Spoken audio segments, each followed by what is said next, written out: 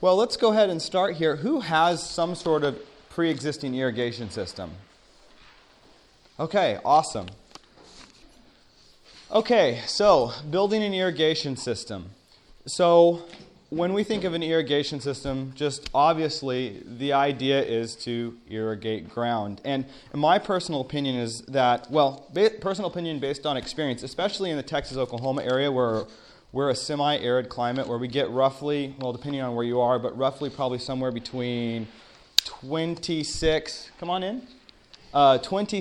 to 36 inches of rain a year. We're semi-arid, and irrigation systems are just, you don't have a garden if you don't have an irrigation system. So if you are thinking about, let's say, investing in fertility in your garden, or putting in an irrigation system, if it's a question between one or the other, if you're in a semi-arid climate, obviously you invest in an irrigation system first. You're going to have much more success because nutrients can only be taken up in solution, primarily.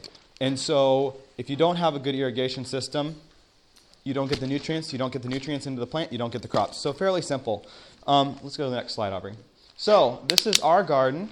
And we have an irrigation. We primarily use drip irrigation and variations in overhead. And we're going to kind of be going through that here. Just a few other pictures. This was 2016 because we relocated to our new farm. But for most of you guys, for those of you that are wanting to develop a well and build an irrigation system, I'm happy to talk with you about that, but that is not where this class is going. This class is for if you are already buying water, already pre-pressurized, which is what we did for the first 4 years on our farm. Okay? So it's the cheapest option. It's available. It's like buying electricity instead of going off of grid. You don't have to have all that upfront cost. Come on in. So it's... but this system is really more of a tie-in to a pre-existing pressurized system, whether from your city or from, a local water co-op or something like that. So just a few more pictures there. So let's kind of get into it. So where do we start? We start with what we have, okay? And that's very important because sometimes these systems can be very overwhelming, and like I said, the whole city water thing is kind of where we're going to start with. I think that's the next slide. Okay, so in cases where you are just starting to put an irrigation system in and you're only going to be growing in spring, summer, and fall, that's where I wouldn't suggest anyone trying to put in any type of winter irrigation system until you have a few years under your belt. And the reason is because it's much better to start with an above-ground irrigation system. What do I mean by that? What I mean is that an above-ground irrigation system is when we use... let's say you have your water hydrant or whatever off your house, and then you hook in lines to that and you run them above ground across your lawn to wherever it needs to go. The reason for that is that when you're building an irrigation system, you want to be very, very flexible. And I guess that's what I'm going to be talking about next. The pros are that, just go to the next one, Aubrey. It's a very flexible system. And why would you want flexibility? Well, it gives you the ability to change your system easily without much work. When you dig a trench across your lawn or something like that, that's a very permanent step. When you have a system that is above ground running in like pressurized pipe or something like that, lay flat pipe, which we're going to show pictures of, if you need to change anything out, it's very, very easy to make changes, and so you're not going to be spending a lot of money and digging another trench and tearing up your lawn. And that's what we actually, for the first 4 years on our farm, we did everything above ground in Oklahoma. And it was great because you can see the whole system, and if there's any breaks, and it's just very interchangeable. So what are the cons of the system? Of course, next. The cons of the system are it's not good for winter growing, which I already mentioned, and it can easily be punctured. So like if you have roadways that you're going to be running these pipes under to get to another area, we just used Schedule 40 PVC pipe, dug it a little bit down, maybe 6 inches below, and then ran the pipe through that so you wouldn't be running over it constantly with a car like across a gravel road or something. Just keep it simple, keep it above ground. I mean, it is a little bit of hassle when you're mowing and stuff like that. and the lines can kind of get away, so you have to shift them. But the idea is that you're going to be making a lot of changes, so you want to build flexibility into your system. And then once you get it established where you want things, then take up those lines, come in, trench, and you got it where you want it. It's kind of the same principle as if you're developing land. Maybe not a good idea to put gravel roads in first. Kind of just see where you frequently drive and then put gravel roads in there. Because you put one system that's like, oh, it was shorter to go through this way. Kind of same concept. Okay, keep going, Aubrey. So, main irrigation connection. There are a few things that we need to know when we're connecting into a pre-pressurized system that especially is being utilized by other people, like other households in your community. There's a few precautions that we need to be aware of before we do a system like that. And so we're going to kind of go through that process. So this is kind of a field on our farm. Down here is where our water hydrant and meter came into our house. And so that's kind of the locations. You can kind of see a picture view. Overhead view, this was our farm. Come on in. Overhead view. This was our farm here. Let me see here. I'm going to just use one of these as a pointer. What do you think? Aubrey, you get the other one, we can fence up here. Little entertainment. Okay, so this is where so the main water line, it was a 2-inch line, came across, and of course our meter was here. This was our house. Our house didn't look like that, but that's just kind of that's a wash house. Our house was actually like right in here. And then these are our fields, and there was a field up here and a field over there. And all of this was run. Mom didn't exactly like a blue line running in front of her house. Did not like it at all. No, it was kind of. But the idea is that you got to start somewhere, and digging holes and trenching up the yard and then finding out that it's not what you want, or you didn't put the right pipe size in for your needs or whatever, it's just a mess. So this is where it was. Let's go to the next slide. So this is kind of what the connection looked like. So you have your meter box here. Most of you have something like that. If not, if you're on a pump system, you still want to think about when you're adding in. So here's your meter box, and then we have a check valve and city water connection box. Then the next one is the drain box, and then we had a 1-inch ball valve that had one of these little connections on it, which is a 1-inch quick coupling. And these are really super. And when you're using above ground systems, it's good to be able to have connections in them that can easily slip apart, like so, and go back together, so that if you need a mower or whatnot, you can easily deal with that. And I'll just pass it off here if you guys want to play with that. And I have another set here. These are really super. I'll pass it over on this side. Okay, and then just pass it to the back row so people can see what that's like. And I use those a lot in my farm. ProFlow Dynamics, you might want to write this down. ProFlow Dynamics out of California. I found that they have the most competitive prices when it comes to polycarbonate quick couplings, which is these plastic ones. It doesn't screw. It just, those little legs pop out. There's another company that I really like. They're a little bit more expensive, but Tractor Supply actually carries them. They're called Gator, but they're very expensive. But there's some nice qualities to those. But these are the most inexpensive one. And I wouldn't, let me just put a preface on this. I don't like their couplings over like 1.5-inch size. They don't seem to seal quite as well, but the inch ones, for what we're using them for, they really are nice. So that then you have this, that then you had that little cup. Well, I just sent it away. You have this little thing stuck in there, so you can easily take off that system or add to it. And these are wonderful little things. Why are you coming in late? No, just kidding. Go ahead. Come on in. Come in, Tommy. Okay. No. I'm going to have to mark you up, Okay, 3, and then you're, Okay. So then there's that connection. So now I'm going to show a bit of a graph. So here's your valve box, okay? Then, so your water's coming in from your city. You have your valve box, city water. Okay, next, Aubrey. Then you have, you want to have a check valve, okay? And what a check valve is, it's basically a one-way valve, which means that the water can go through, but it can't come back. And both Irrigation Mart here and Deerfield Supplies sell check valves. And the important things is that if your system for some reason loses pressure or there's a break in the line, let's say the city water has a break, okay, here. Well, what sometimes happens is that the water, there's a vacuum and it pulls this water back. Well, that means it's sucking water from your system. And if you're not very clean with your connections, it will suck dirt and contaminants back into the city water, which is a bad thing.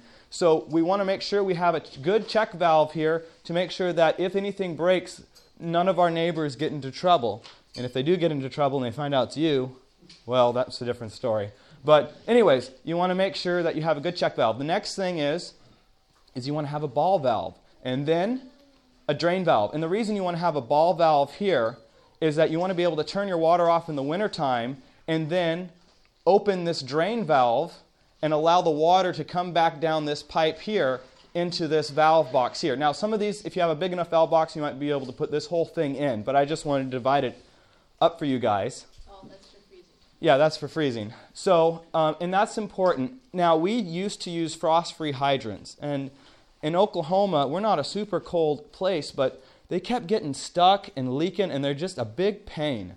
And so I decided to do something like this, and it's much lower profile. So, you know, my mom backed into the frost-free hydrant with her pickup once, and it just was not a good situation. So, you know, having these checks and stuff is really good. It really worked. And also, a lot of the frost-free hydrants are like a 3/4 inch connection. And so when you're working with 3/4 inch, you're going to have friction loss through that line because it's small. With this, you can match whatever's coming into your house, and you can get better flow and better pressure that way. So, you know, sizing up is never a bad idea in this case and scenario. So that's how you want to connect up to your city water. You need a check valve, you want a way to close off the water, you want a drain valve to get the water back in, and so on. And then you would connect your irrigation system to this. Okay? So next slide. I just changed it. It says ball valve up there. Oh, ball valve. Okay, yeah. There's a ball valve up here. I forgot. So you want to put a ball valve up here so you can turn it off. But you already saw the picture. And that's way you don't have to get down your valve boxes all the time. You can have an above ground turn off. Okay. So this is where all that was. That's where that whole connection was. And then, next one, then our water came up here. And then we had connections at the head of each of our fields, right here, okay? And then another one here. And we'll have an overview of that. Go ahead. So this is where we are with the city water. Then these, touche. Okay, so then we had these valve where we had, well, I'll show a picture of that. These are basically our connections to our fields here. And it's really important, in my opinion, to have very convenient water. You don't want to be pulling hoses around all the time. You want it very convenient to where you can use it, because the more convenient your water is to your field, the higher likelihood you have of actually watering it. If you have to pull something, it's like, man, it's so hot out there. I think it's okay. The idea is to eliminate stress on your plants. So it's very important to make sure that, and on yourself, and then you might automate it. And well, we're not going there. Anyways, so, and then I had one up to my seed house here. And this was all on 2 acres. So see, this is kind of where they were, right at the head of the field. Now, next picture. Now, we were using this blue lay flat tube, okay? Now, this blue lay flat tube is, I want to say that it's only rated for 60 psi. Is it 7? Is it 70? Okay, this is 1.5 inches. And it's one thing to think about here. And Hunter Valves, or Hunter Industries, has a, well, I'm not sure if I want to go into that, but let me mention it just quickly. Pipe sizes, okay? I'm just going to mention this really quickly. The volume of water that you can safely carry in a 1-inch pipe, if you size that up to a 2-inch pipe, it's an exponential curve. So basically, let's say you can put 20 gallons a minute through a 1-inch pipe. You can put 40 through a 2-inch pipe. You can put 80 through a 3-inch pipe. This is how it goes. It's an exponential curve. So, and you can run it longer without having pressure loss. So, I mean, for a small system, for a backyard person, quite honestly, I don't think you need to get anything above a 1-inch line. You should be good. If you're going to be running like we were, I think inch and a half is good. I probably wouldn't go above, and that's what this is. It's an 1.5 inch lay flat blue tube, and it's 70 psi. The problem is that we left this system on all the time because I didn't want to have to go and turn on and turn off and turn on and turn off. Problem is that city water sometimes has higher pressure than what your irrigation equipment's rated for. And so this was blowing holes in the line because we are like 80, 90 psi from our city water. And so that was a bit of a problem, but they have a red line just like this that does 200 psi. So, you just want to make sure that the pressure coming from your city water doesn't exceed the pressure of your main running lines, okay? Because I like to leave those on all the time so that I don't have to be running back and forth. It's just nice to have them under pressure all the time. And then we would, could you go back one, Aubrey? So that little thing that I was showing you was actually what we had at each one of these spots, okay? Each one of these spots. So just so you know where we are. So it came in, and then we had what's called an insert or barb fitting on both ends. And then you use a CC clamp, and it's an 5/16 inch hex head, and you can use an impact driver. That's probably the best way to do it if you have one, to just singe those down, and then it reduced to a 1 inch here, and then a 1 inch ball valve, and then we had these little nibs right here. Those are quick coupling. That's a male quick coupling, 1 inch there. And that's kind of what you guys passed around earlier. And the idea is that we have overhead irrigation that we sometimes want to use, and we have drip irrigation that we want to sometimes use. And I wanted to be able to have systems that I could easily click in and click out efficiently there, so I could go easily, seamlessly between the two systems.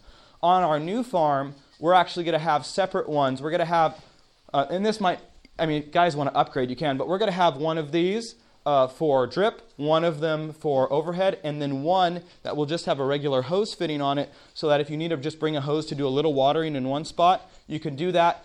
And that's kind of important. When you're starting out, you don't need that, but it's kind of important because anytime you unclick and click this back, you're getting dirt in your line.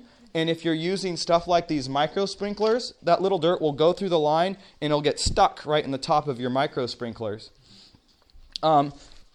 Which brings me to a point, is that if your city water does not necessarily mean you don't have sediment in it all the time.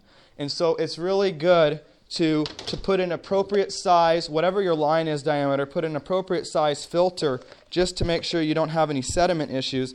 And it has a little screen in it, and that's important. Our city water was clean enough that I didn't really feel like it was an issue. And it might not be an issue for you guys. But especially if you're well water or pulling out of some sort of questionable source that might have stuff in it, you definitely want to put a filter in so that you can use some of these fine misting pieces of equipment. So that's the quick coupling setup that we used, and we really enjoyed that. And it's fairly simple. And these parts and these parts, like I said, this is ProFlow Dynamic. This is your local hardware store. But I wouldn't necessarily go to your local hardware store. I'd probably go to your local plumbing supply store that they actually work with contractors a lot, because you'll get a better pricing there than you will at a local hardware store. And then these pieces, all of this kind of stuff and the blue line and stuff can be found through Irrigation Mart or Deerfield Supplies. Deerfield Supplies, I feel, has very competitive prices, but I always like to check around. Okay, next. So, drip irrigation field connection. So this is now, go back one, Aubrey. So see this here? Okay, go again. Is the same thing here. So that's, we're continuing over, okay? So for a drip irrigation system, let's go ahead, Aubrey. For a drip irrigation system, we have the 1 inch, that's actually a male. It's female pipe thread by male quick coupling. Okay, so we have that connection there. That connects into this, which connects into, I have more information that I'm going to mention here. That connects into a pressure regulator. And for drip irrigation, you want to be somewhere between 10 to 15 psi with a pressure regulator. The thing is that drip irrigation, and we're going to talk about the lines and stuff, is usually not rated for over 15 psi. And so you want to make sure you're running your system at the appropriate pressure because it will wear it out or blow it, and you don't want to do that. So you have a pressure regulator here, and these pressure regulators have it's like 1/10 to 7 gallons per minute. So each of these actually have a gallon per minute rating on them. And basically, what you need to do is you need to decide how much feet of drip line you're trying to emit. And in the catalog, it will tell you, it'll say something like 0.67 gallons per minute per 100 feet. So you say 0.67, you divide it by 100, and you get your rate per foot. And then you multiply that by however many feet you're running of drip irrigation. And then you'll have your gallons per minute for that zone or section. And then you need to find a pressure regulator that's rated for that type of flow. Because if it's too small, it's not going to work. And if it's too big, it will never activate. So you have to make sure that what's going through it is how much drip line you're trying to work with, okay? Then we have another quick coupling here, and then this would be our 1-inch female quick coupling barb, because this is where we're going to add on some black poly line, which I failed to bring with me today, but I have pictures of it. And that's where, once you connect that black poly line to here, then this is where we start adding in what we call, did I not bring those? Aha, here it is. Ta-da! Connectors, okay? These are personally my favorite. They're called a P6A connector. Let's go to the next slide. But you see how all of that's kind of interchangeable. You can quickly couple it in. You can quickly uncouple it, okay? So, and that's where that connection up there is. And then you see our drip irrigation lines coming down here, you see, along the road. This is kale actually growing here. That's our little Chihuahua. That's Aubrey. That's Mom. That's me. Our Vermont cart. Okay, so those are really nice, by the way. So this is kind of what the connection looks like. Okay, so we have that barb fitting here that we just saw earlier. It connects into this black poly, which is your drip main line. That's what we call it. And then you have what's called a 5/8" pistol tool punch, which I have one here. And I have some smaller ones too. I have one big one and smaller ones. Smaller ones are for different sizes, but they all work basically the same. And you can pass these around. Here, I'll pass one to the back row there too. And basically what it is, it's a sharp little thing that punches that diameter hole in the line. Okay? And it's very simple. And so, and then you have your connectors. And there's different types. I personally like these because they have a gasket that goes around the top here. And when it pops in, it's actually, I feel like it's a better seal. And notice that all of these have a little valve on them. And that's very important because sometimes the drip irrigation line busts or breaks. And you want to be able to turn one off and be able to repair it without turning your whole system off. Okay, next picture. So, I personally like, if I'm getting any type of poly, I prefer the 42 PSI line. Now, the 42 PSI line directly correlates with the thickness of the black poly. And this is an oval. This is an oval tube. I get this from Deerfield Supplies. It's a really great thing. And the nice thing is that it's thicker, which means that there's more place for my gasket to seal, okay? Or even for this. It's just thicker and more durable. If you get one that's like, let's say 20 PSI, it's going to be like half that thickness, and they tend to leak more. So I don't like that. Okay, and as you can see, it's an oval tube, and so there's a sweet spot in this tube. If you try to push in here, the hose will not resist your pushing in with that pistol punch, and so you might even go through it. But if you do it on the sides of the oval tubing here, then it has to kind of bend up and it resists you and it pops in that hole. But you have to make sure you get it just right, because if you get off to the side, it's tricky. And the reason for that is that you have to come in later. Go next one, Aubrey. So there's a sweet spot. Next. You have to press the punch and you go back and forth. You just kind of wiggle it back and forth, like so. Isn't that nice? I did that. Okay, next, my animation. And then you have to press this thing, and it actually resists you a bit. So you want to make sure you get right in that part so that the line doesn't collapse on you and you can actually pop it in there. Because if you do it on the top, there's nothing to resist, there's no space, and so it won't snap in. So you need to make sure that when you do this, you get it right on that kind of oval part. okay? And then they pop in like so, which is very simple. And then this is where you connect your drip line, okay? Isn't that a nice picture? I did this all on our dining room table.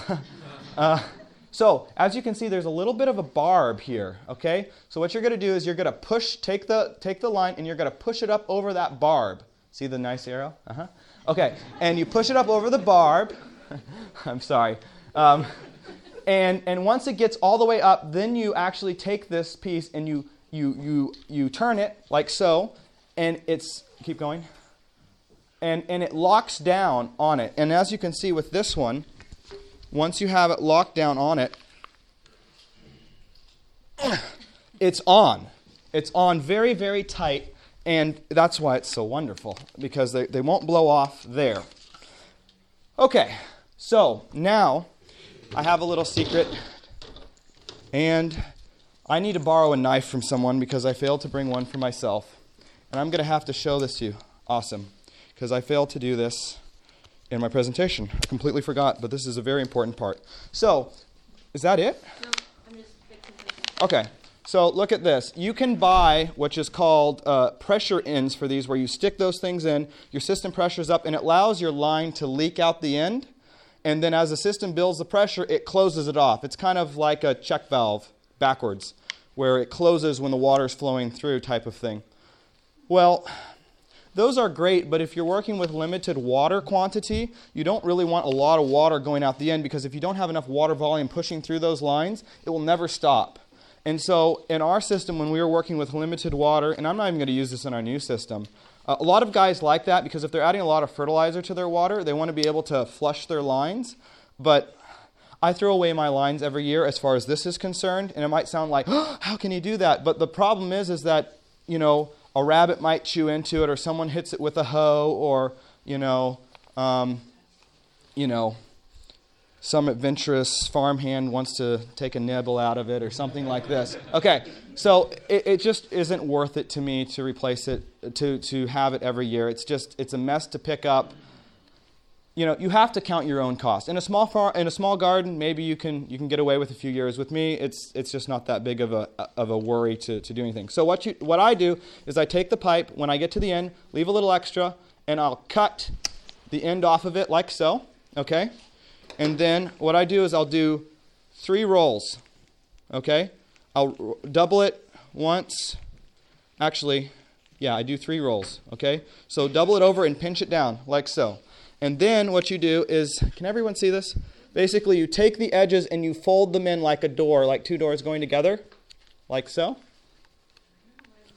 Sorry, can everyone see that? You're folding it over? Yeah, turn the light on just for a second. Okay, so you fold it over like so. The reason for that is that you want to be able to slide this right on, like so, and that's how you end your drip lines. So you're not paying anything extra. It comes with the line. It's very simple. It might leak. It doesn't really leak. It might leak a little bit. If it leaks too much for you, put another bend in it. And that's it. That's as simple as I do it. I don't pay money for all these extra crazy, non-helpful, irritating products, in my opinion. But like they say, opinions are like belly buttons. Everyone has one. No one wants to see it. So, anyways, moving on. Quickly. Okay. I hope that wasn't insulting to anyone. You might be very attached to your belly button, but anyways. Okay, so, had anyone heard that before? Okay. Something I picked up along the way. Maybe not use it again. Okay, so there are many, many, many, many different types of drip irrigation. So what's the best irrigation for you? Well, next one, Aubrey. So the questions are, should I use drip tape? Is it beneficial? If you want to use drip tape, the reason I like using drip tape is it's very efficient. It takes very little pressure. You can do a lot at once. And quite honestly, it's the cheapest starting cost. So if this is a new thing for you, it might be a little irritating because little holes and punches, but it's cheap and it's effective.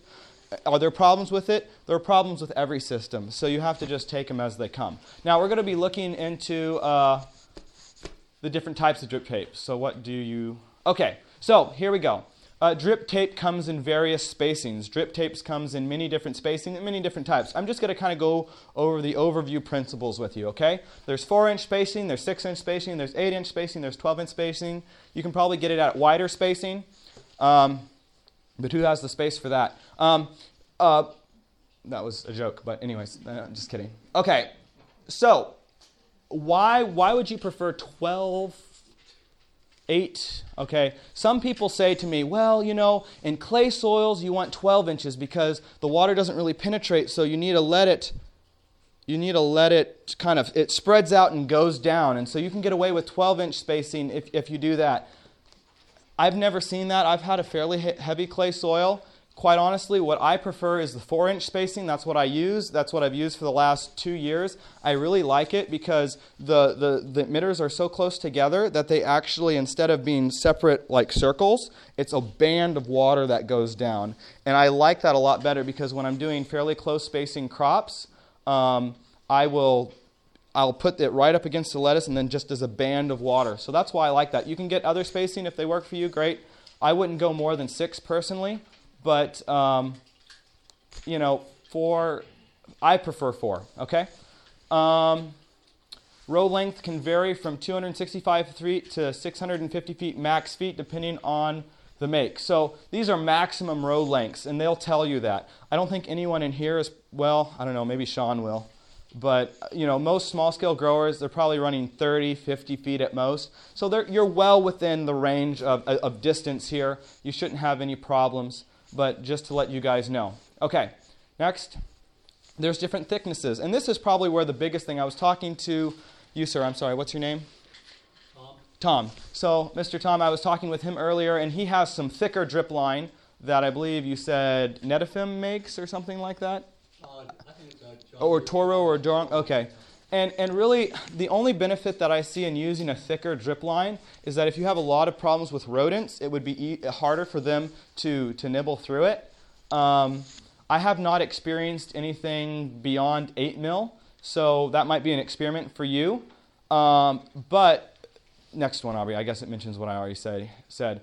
The situation is if your water is high in minerals and you're not treating it, those, even though you're getting one that's thicker, it's probably going to clog up from mineralization. And so that's why I just go with the cheaper one and replace it every year. It just takes a lot of headache out. But I have seen people that use it and roll it up and do all this kind of stuff. And I don't know. You'll have to make your own decision on that. I have chosen not to do that. But just to know that there's a scale of options, and these are definitely more expensive because it takes more to make them, obviously. Okay, next. So the only problem with drip irrigation that I see as a downside is that it's so close to your crops. If you come in, you're cultivating or trying to do something like that, there's definitely the possibility of puncturing it. Of course, rabbits and varmints and stuff like that. This is one of the reasons why they call it drip irritation instead of drip irrigation. Now, crops that it's not really good to use on. Lettuce mix would be definitely a solid overhead. I would never use drip irrigation on lettuce mix unless I was doing something like the Salanova that Johnny does. And, there might be separate heads and you cut those off and then it falls into lettuce mix. That might be a good option for drip line.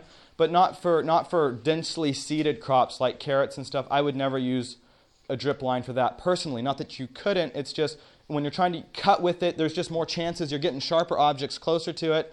Chances for more breakage and stuff like that. So overhead. Now, it's really good if you're like planting tomatoes like we do through this tarp. It's really great to have that underhead under the beds because there is no potential of overhead. And, of course, those crops don't necessarily like overhead irrigation. So that's really where I see a lot of it used. In the industry, it's usually used under plastic culture quite a bit. And so that's where it's used mostly. Another thing that actually I will say, this might be a benefit for the heavier weight drip lines. I haven't tried this out, but I will put it out there. When you have a heavier weight, the wind doesn't catch it as much when there's no water in it. So if you live in a windy location like we do in Oklahoma, sometimes your drip lines will get caught by the wind and they'll get flung over. So every time you need to irrigate, you have to go out there and straighten your lines. And there are ways, some people like pull it straight and tie it with a stake, but it still kind of moves, and that is kind of a downside to it, but the heavier weights might not move as much. So that might be a benefit right there to a heavier weight line if you have a lot of wind and you don't want to go out there and straighten it often. Okay, next, overhead irrigation. This is kind of a loaded thing because there are so many types of overhead, and I have a few here on the table that I'll pass around. And I'm just going to go over some generals. A lot of this comes down to maybe buying a few heads and trying it out on your own system and seeing what you like as far as patterns. Because the thing is that with different heads, there's different things to consider. If you live in a location with lots of wind and you're expecting it to have an even pattern going around your field, like a round circle, that wind will push it, and sometimes it won't fully get to where it needs to go. So, different heads sometimes can work against the wind a lot better than other heads. And so let's keep going here. And I will say this for overhead irrigation, it's not as low of a flow system, so you have to make sure you have at least 35 psi to run these systems. Okay, I know wobblers can do a little less than that, actually quite a bit less, but wobblers have been an interesting thing for me. I don't know, Sean, you use wobblers, right? I don't know. There's no perfect. I'm not super impressed with them. Yeah. But they're low flow, so if you don't have a lot of pressure, they can be used to get you by. But 30... They do a good job if you have like a lot of organic matter, something to wick the water around a little bit. But Okay. their droplet size is kind of big, so it has some splash up in the surface too. Yeah, so droplet size and stuff are things to consider because it can maybe splash up on your crop more. But I just want to point that out there because you need a base PSI to run most of these systems. And quite honestly, the higher your pressure, the more variety of heads you can use. And this really becomes important when you're needing to, well, maybe for a small scale grower this is not even an issue, but you can always pressure down. It's very hard to pressure up. You'll need another pressure pump or something to kick that system up a bit. So just take that for what it's worth. Okay, so there's two. Go back to the other slide, Aubrey. So if your gallons per minute or your system is a low enough pressure, you don't need a pressure regulator on an overhead. But if you're really high, sometimes go to the next one. Sometimes the pressure goes through the head so fast that it kind of misses the head when you're not meaning to, and the particulates never reach where they're going because they're so fine, and so you might need to drop the pressure with a pressure regulator even for an overhead system if you're dealing with a very high pressure system, and I'm talking about something maybe in excess of 50 or 60. You might need to consider that. Okay, next slide. So basically the same principle. There's different ways to connect these systems. I personally like two ways. And they're all both basically barb fittings. Woo. So you can see this. Well, we'll keep going through the sides. This is this little mister here. So basically you punch the hole just like the drip line and you pop it in, and then you have these little micro misters. This unit comes from the drip store, I believe it's called, and they're like $1.25 a piece. So they're not very expensive, and they really do a nice job. I love these for lettuce mix, for carrots. I always get good germination when I use these heads, as opposed to wobblers. These put out enough water in a short enough time, and that's another thing to consider. Like in Texas and stuff where our summers are hot, is your system going to put enough water to compensate for what's evaporating and also still get good drenching? And then it's a very fine mist, and as you can see, it's very low to the ground, which means that it's going to be less susceptible to air movement, like wind and stuff like that, where a higher system is shooting up into that wind and it might be carried around. So I really like these for Oklahoma. I forget the name, but the drip store sell these. So dripstore.com, if you look it up, and they're like $1.25. If you buy 1,000, they're $1.04. But you might want to go in with your neighbors or something. And that's another thing. If you like, for those that live in Texas here locally, if you can band together and decide, hey, what do we want? You can usually get a lot better prices if you go and buy together than buying separately. Okay, next. This is a wobbler, and that's kind of the demonstration I have here. This is kind of that low flow system that Sean doesn't like, but it's what I had available at home. And this is kind of the same idea. You got a stainless steel rod, a riser, and this pops into the line just like the other one does. It actually has a little kind of gray nub that you punch. This is the 5/8 inch punch, like the drip line. And you punch this little thing into the line, and then this actually holds in just by pressing it into that little punch. And then the water goes through this line. And I like this because there are other systems where you have a whole fitting where, like back at the first when we were looking at our connections for our fields, where that barb fitting, and then we use 2 cc clamps to hold it into place. Well, you can get those for these, and then you can use like 1/2 inch. Go forward, Aubrey. Actually, like this. Okay, so you would have like a UV resistant PVC, or you could use metal, and it goes down and it actually connects into this like reduced T that has 2 barb fittings on either side. And I see a lot of people that use that. I like this because it's very simple and I don't have to add another fitting. It's just a simple punch and plug type of thing. So I like that about this system. And then it has the stick and you just stick it in the ground, and I don't have to have like some sort of tripod or anything. It holds itself up. So I like this. And Deerfield sells these. I don't know if they come with the rod yet. I had to put these rods in mine. But you could use like a piece of rebar or something in the bottom of these too. So it doesn't have to be stainless. Okay. So this looks kind of complicated, but we're going to walk through it. Basically, from what I understand, the rule of thumb with overspray, because what you have to do is you have these individual heads, and you want to have the most even overspray that you can so that your field is evenly irrigated. The problem is that there's no real good way to get an even spread with an exact, precise, even spread with a round circle. It just doesn't work. But we can get close, and the idea is that it's all about getting close. And in many ways in agriculture, there's the desire for precision, but the realities of the world is that it doesn't exactly work that way. So the rule of thumb is, so I alternated these colors. Okay, so this is the spray pattern for this particular head, let's say. Okay, and it has, of course, a radius and then, of course, a diameter. And what I want is let's go to the next slide. I want the spray from these heads to overlay and hit the stake or the riser of the one nearest it.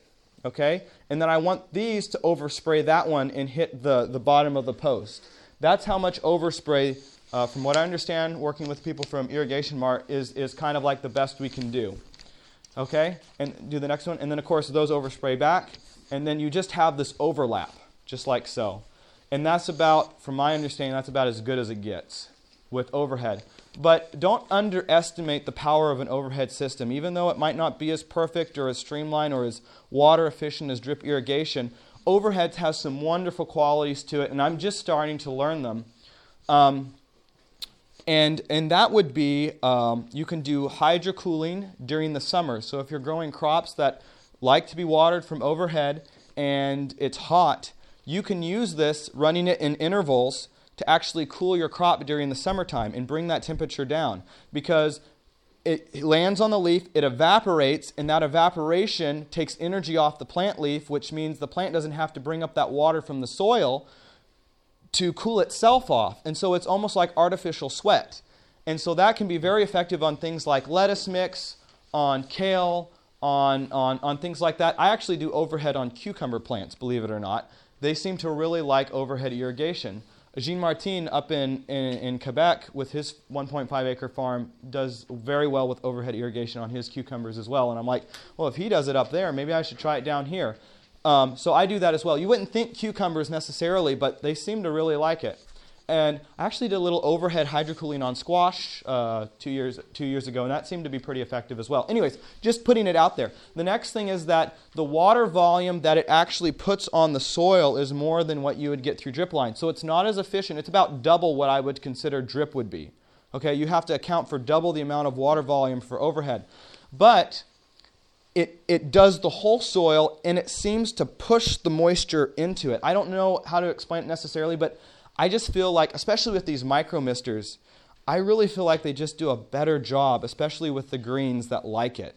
That's my personal opinion. Other people might disagree, but for those that live in Texas and Oklahoma area, I'm talking from your area. I'm not from Washington State, you hear. You know, these people that have like the perfect climate.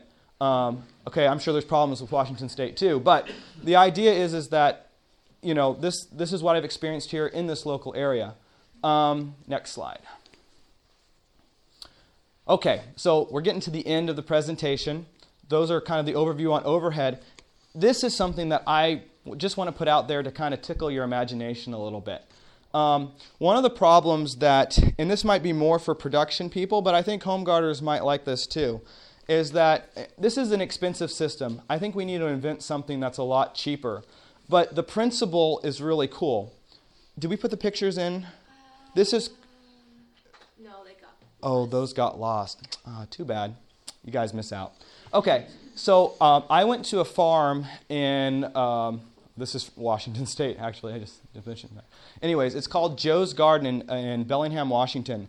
And he uses something called the finger weeder. And we won't go into that, but the principle is that he uses this system of irrigation. He rolls it out over his fields, and then he turns it on, and it tracks back with one single head. The neat thing about this is it gives very even irrigation for an overhead system because you have one head that's tracking back at a certain speed, and so it has perfect overlap. Okay, you see what I'm saying? And sorry? There's sprinkler systems that do that. They look like little tractors. Right. And they go back and forth like that. The thing is that you have to have a hose, and this one actually, you pull it out and it pulls itself right back in. So there's no hose left in the field. It all comes back in.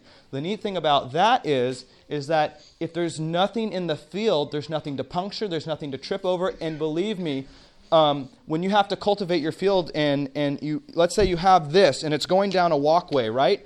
Well, am I going to come in? It's just another step. I have to remove that from the walkway, put it over here, go down my field, and then I have to run through with my wheel hoe. Let's say that's my cultivating device, and then I have to put it back. So it's an extra step. And then if you have a large area, it's going to be several of these. If it's micro misters, it's every 5.5 feet. I mean, it's a very laborious process sometimes to weed around these infield systems. And so with something, what is this? That's just the summary of the water wheel. Oh, okay.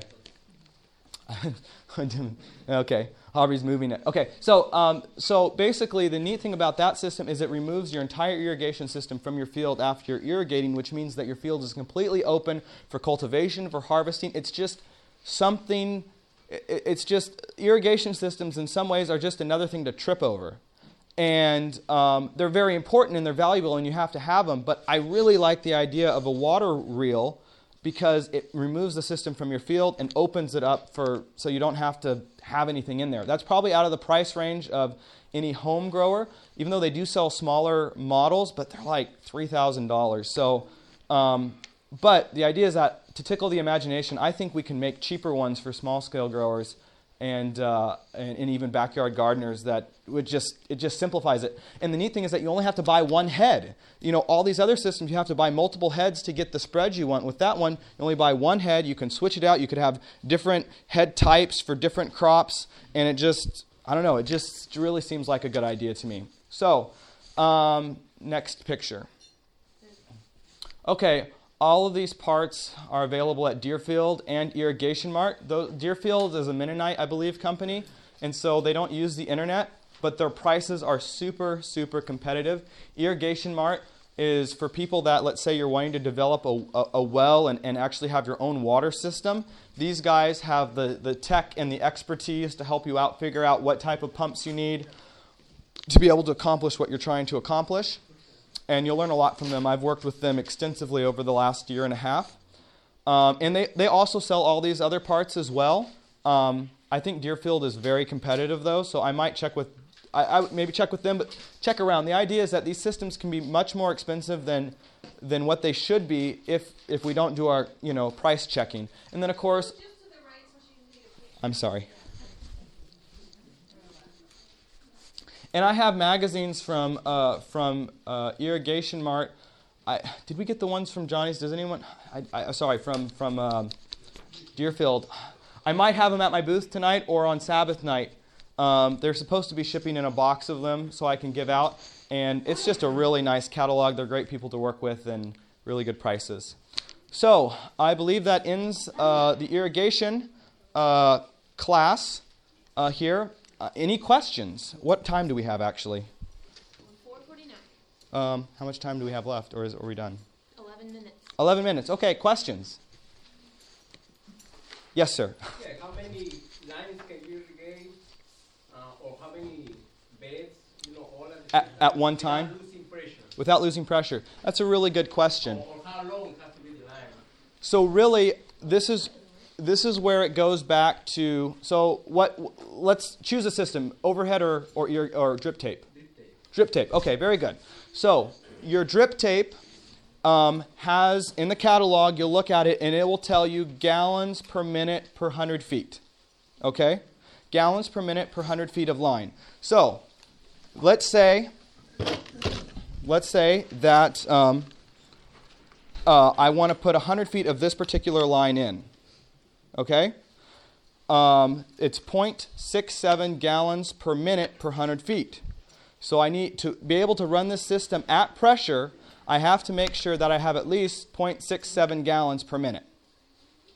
Minimum to be able to run this system. Now add a few more on. I'd have to run these calculations, but maybe I should say, let's say it's 1 gallon per 100 feet, just to make it simple here. Let's say I run 20 50-foot runs of it, okay? So that's going to be 10 gallons. 10 gallons, 20, that's going to be, I need to have 10 gallons per minute from my water source, whatever that is, to be able to run this system. Okay? So it's very simple math. You need to have the rate. Does that make sense to people? Okay, so you have to have the rate per 100 feet, but sometimes our systems aren't even. So basically, I try to get it to the least common factor. So I'll say 0.67 gallons per minute or per 100 feet. Then I'll divide that by 100 and get the rate per foot. Then I'll take the total length of all my rows that I'm wanting to do, and I put two minimum, three lines maximum per bed if I'm using this. So 3 lines for things like lettuce and kale, 2 lines for things like tomatoes and cucumbers, let's say. That's what I'll do per bed. So you basically say, I have a 50-foot bed, I have 3 lines on it, that's 150 feet per bed, and I have 10 of those beds. What's the total? And then I multiply that by the factor of what it is for 1 foot, because I divided 100. I divided 0.67 by 100, and that gives me the gallons per foot. And then hopefully that makes sense. Someone else had a question. Oh, Sean. How many beds are you getting watered with that mister? With that mister, 2. That would be an 18-inch walk path with 2.5-foot beds on either side. So it's like, what is that, 7.5 feet, 6.5 feet? So 4 beds you're using? Well, I allow a little overspray on my beds. So even though it's 11 foot, I want to have a little bit more overspray on my field, so I make sure that if any wind blows, it makes sure I get full coverage. So I can do 2 beds with that. And of course, I know a lot of people are like, man, that's a lot. For every 2 beds, I'd have to have another line of these things that I have to trip over. Yes, but it does a better job than anything else. So that's what I'm using right now. So sometimes you have to deal with the situation. Yes? Have you run into any problems with using 4-inch spacing versus 8 or 12-inch spacing as far as taking a lot more gallons per minute, not being able to develop with that? Well, the thing is that you have to see. Okay, let me repeat that question. The question was does 4-inch spacing use more water than 12-inch spacing or 8-inch spacing? Is that a simplified version? Okay. It does, but how much, or have you run into problems with that? With it using more water? Yeah, Okay. irrigation system not being able to. So one thing overall to talk about here. Drip lines are all rated. So the thing is that each of these little emitters is rated differently. So not all drip lines have the exact same emitter in them. You can get drip lines that, and when I say emitters, there's little slits in the top of this that were created up like glue and lasers or something. It's like a laser slit on these. And that little slit is where the water comes through. So you're not having to buy anything else other than the tape. It's already embedded in the tape. It comes with it. So that's really nice. So you don't have to buy, well, how many emitters do I need to put in this line? It already comes pre-manufactured that way. But the thing is that all those little pre-manufactured slits are going to vary from tape to tape. So it's not like a standard slit. It's not like each slit puts out 1 gallon an hour. It's not like that. Certain slips put out 1.5 gallons an hour. Certain slips, it's just not standardized. So the spacing doesn't necessarily determine the amount of water. What it determines is what that tape is actually rated for per 100 foot, and then you could divide that by the number of emitters, which could be calculated by the spacing, and then you could get a rate for that for each emitter. But it doesn't necessarily mean that if the spacing's wider that you're putting more or less water out per 100-foot line, right? Now, the reason I like the 4-inch line is that what will happen is that if I want my water to go in bands, like I said, and I find that when you space it out farther than that, the bands don't necessarily always connect. And when it doesn't connect, if that's where a plant's sitting, it's going to be dry and it's not going to be watered. And that's a big problem. So I like to make sure that when I irrigate, it always gets the water. Yes, sir. Can you speak to irrigating out of a pond? Okay, irrigating out of a pond. You better make sure that you have a really good filter. Okay? There are benefits to irrigating out of ponds, especially if it's not coming out of a well. Well, of course, it wouldn't be coming out of a well, but wells, if your water is coming from a well, usually it's going to have mineral content in it. And you have to compensate for that in your fertility program, which is a completely different situation, but some waters are just terrible for irrigation. You'll kill your plants with them. Michael Hitt has some really terrible salt water where he lives, and he has to treat it with acid. So and it's still not very good. I mean, you have a lot of mineral in the water. It's not very good. When you irrigate out of a pond, it's surface runoff into that pond, and sometimes mineral-wise, it can be cleaner as far as not so much mineral in the water. So there can be advantages of going out of a pond. Filter for that. I probably would use a sand filter, and usually there are 2 big white tanks, and there's 2 of them. And you need to make sure that you have it set up where you know how quickly it gets dirty because they have backflow in them, so you can wash those out. Sand filters really do well, from my understanding, with a lot of sediment, which might be coming out of a pond. You can also want to make sure that when you're going out of a pond that you go to the center of that pond. So you're putting a pipe out there to the middle, and you're not sucking off the bottom. You're sucking somewhere, maybe 4 feet down. It depends on how deep your pond is, but you don't want it sucking off the bottom. And you want it in the middle because sometimes the algae grows around the edges, right? So you want to make sure that you're getting from the cleanest source possible in that pond. And they have floating hoses that you can buy, or you can put little styrofoam, to get it out there or whatnot. In the wintertime, if you ever want to irrigate with that might be a bit of a challenge. I don't know. I personally haven't irrigated out of a pond, but I have a friend that has, and it works for him. So that's not a bad thing. Of course, you want a big enough pond. Make sure it's sealed right so that you don't run out of water halfway through the season. And that's always a situation where you have to think about evaporation, how much rain you get, how fast it fills up, what's the cubic capacity. I mean, there's a lot of factors to think. If you're doing a small area, you probably don't need to think about it. But if you're doing more, you need to think about, is that pond, because you don't want to get halfway through your season. You want to design your system so that it can deal with the hottest, driest part of your year. Because a lot of crops are going to cross over that period, and if you can't make it over that hot part of the year, you're going to lose your crop, and that's not good for farm economics. So, I know you have a question. I think there were some other... Oh, go ahead. Sorry. How long do you run the drip for, say, tomatoes or something like that? Okay, this is where it gets really tricky. Did anyone go to Darren Greenfield's class on growing tomatoes? Okay, so he has a little tool called a tensiometer, and there's electronic tensiometers, and there's ones that are made out of, it's more of a mechanical type of situation.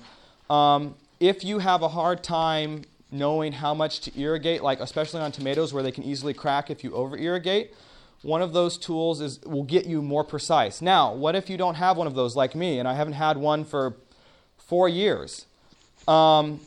Basically, what I go, and this is hard sometimes, but The thing is that you have to decide how precise you want to be, is really what it comes down to.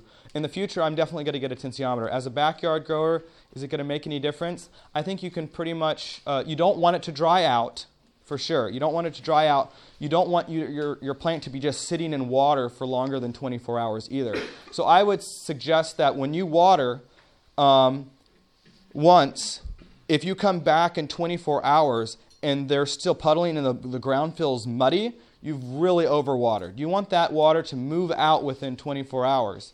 Now, and also dig down, because some of you guys have soils that are harder, like clayer types of soils, and so the water doesn't penetrate into those soils very well. It can take longer. So some of it comes to soil class as well, because you don't want to just be irrigating the top 2 inches and then the rest is very dry. You want to be able to get down 6 to 12 inches at least into that soil profile when you irrigate, so that you're not up here, because what happens is that if the roots just all stay up here, what happens if you forget once? Then you don't have that deeper soil to do. So, and then you can do the hand test, and if it's cloddy and doesn't come apart, then you've overwatered, and if it just falls out of your hand, then it's underwatered, or you want it to kind of easily break apart, even moisture. But the nice thing about these systems is that they're going to help you be able to, you'll learn. 45. I usually do a 45-minute irrigation every other day on tomatoes.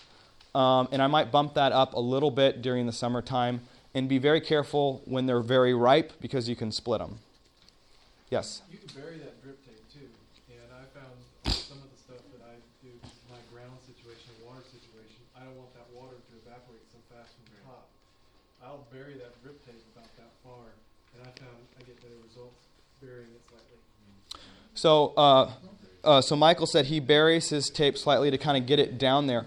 Here's the thing, is with Michael's water situation, he has to be very careful, because if he waters too much from the top, he'll crust over because of the salt issue. But you have to be very careful with that as well. In Michael's situation, that's really what you want to do. I would agree with that. But in every situation, let's say that you're going to be planting several times a year in that same bed area. And let's say that you put a lettuce mix in. You wouldn't use lettuce mix, I guess, in this situation, but let's say you put some sort of crop that you're going to have several successions of in that area. I guess I do put lettuce, so let's say lettuce, and I bury that thing. But I need to come in and let's say I need to broad fork it, or I need to till it, or even the seed bed, because I'm going to come back and seed some carrots or something like that. I'm going to have to be down there pulling this whole irrigation stuff up every time, and then I'm going to have to rebury it, because I'm not going to run my tiller through there, because it's just going to chop that thing up. So, like what Michael's doing, that's very good, but you have to be careful. If you're doing multiple cropping systems, you need to know where that tape is on top of the ground and be able to move it off so that you can actually do bed prep. So I don't know if, Michael, you've had a solution for that. I just for like cucumbers and okay, so longer season crops. things that last for a long time. Yeah, so that might be that's a good point. So for longer season crops, burying it might be a good option. Get the weeds and stuff. You can cultivate that stuff out, because it's not that far underneath the soil. Yeah. You don't run any collapse, because it is a flat hose. It hasn't. Okay. Well, Michael has more experience in that than I do, so you might try that out and see how it fits you. Are we out of time, or are we? Okay. Well, that's it. If you guys have any more questions, I'll be at my booth. Thank you very much for coming. This media was brought to you by Audioverse, a website dedicated to spreading God's Word through free sermon audio and much more. If you would like to know more about Audioverse, or if you would like to listen to more sermons, please visit www.audioverse.org.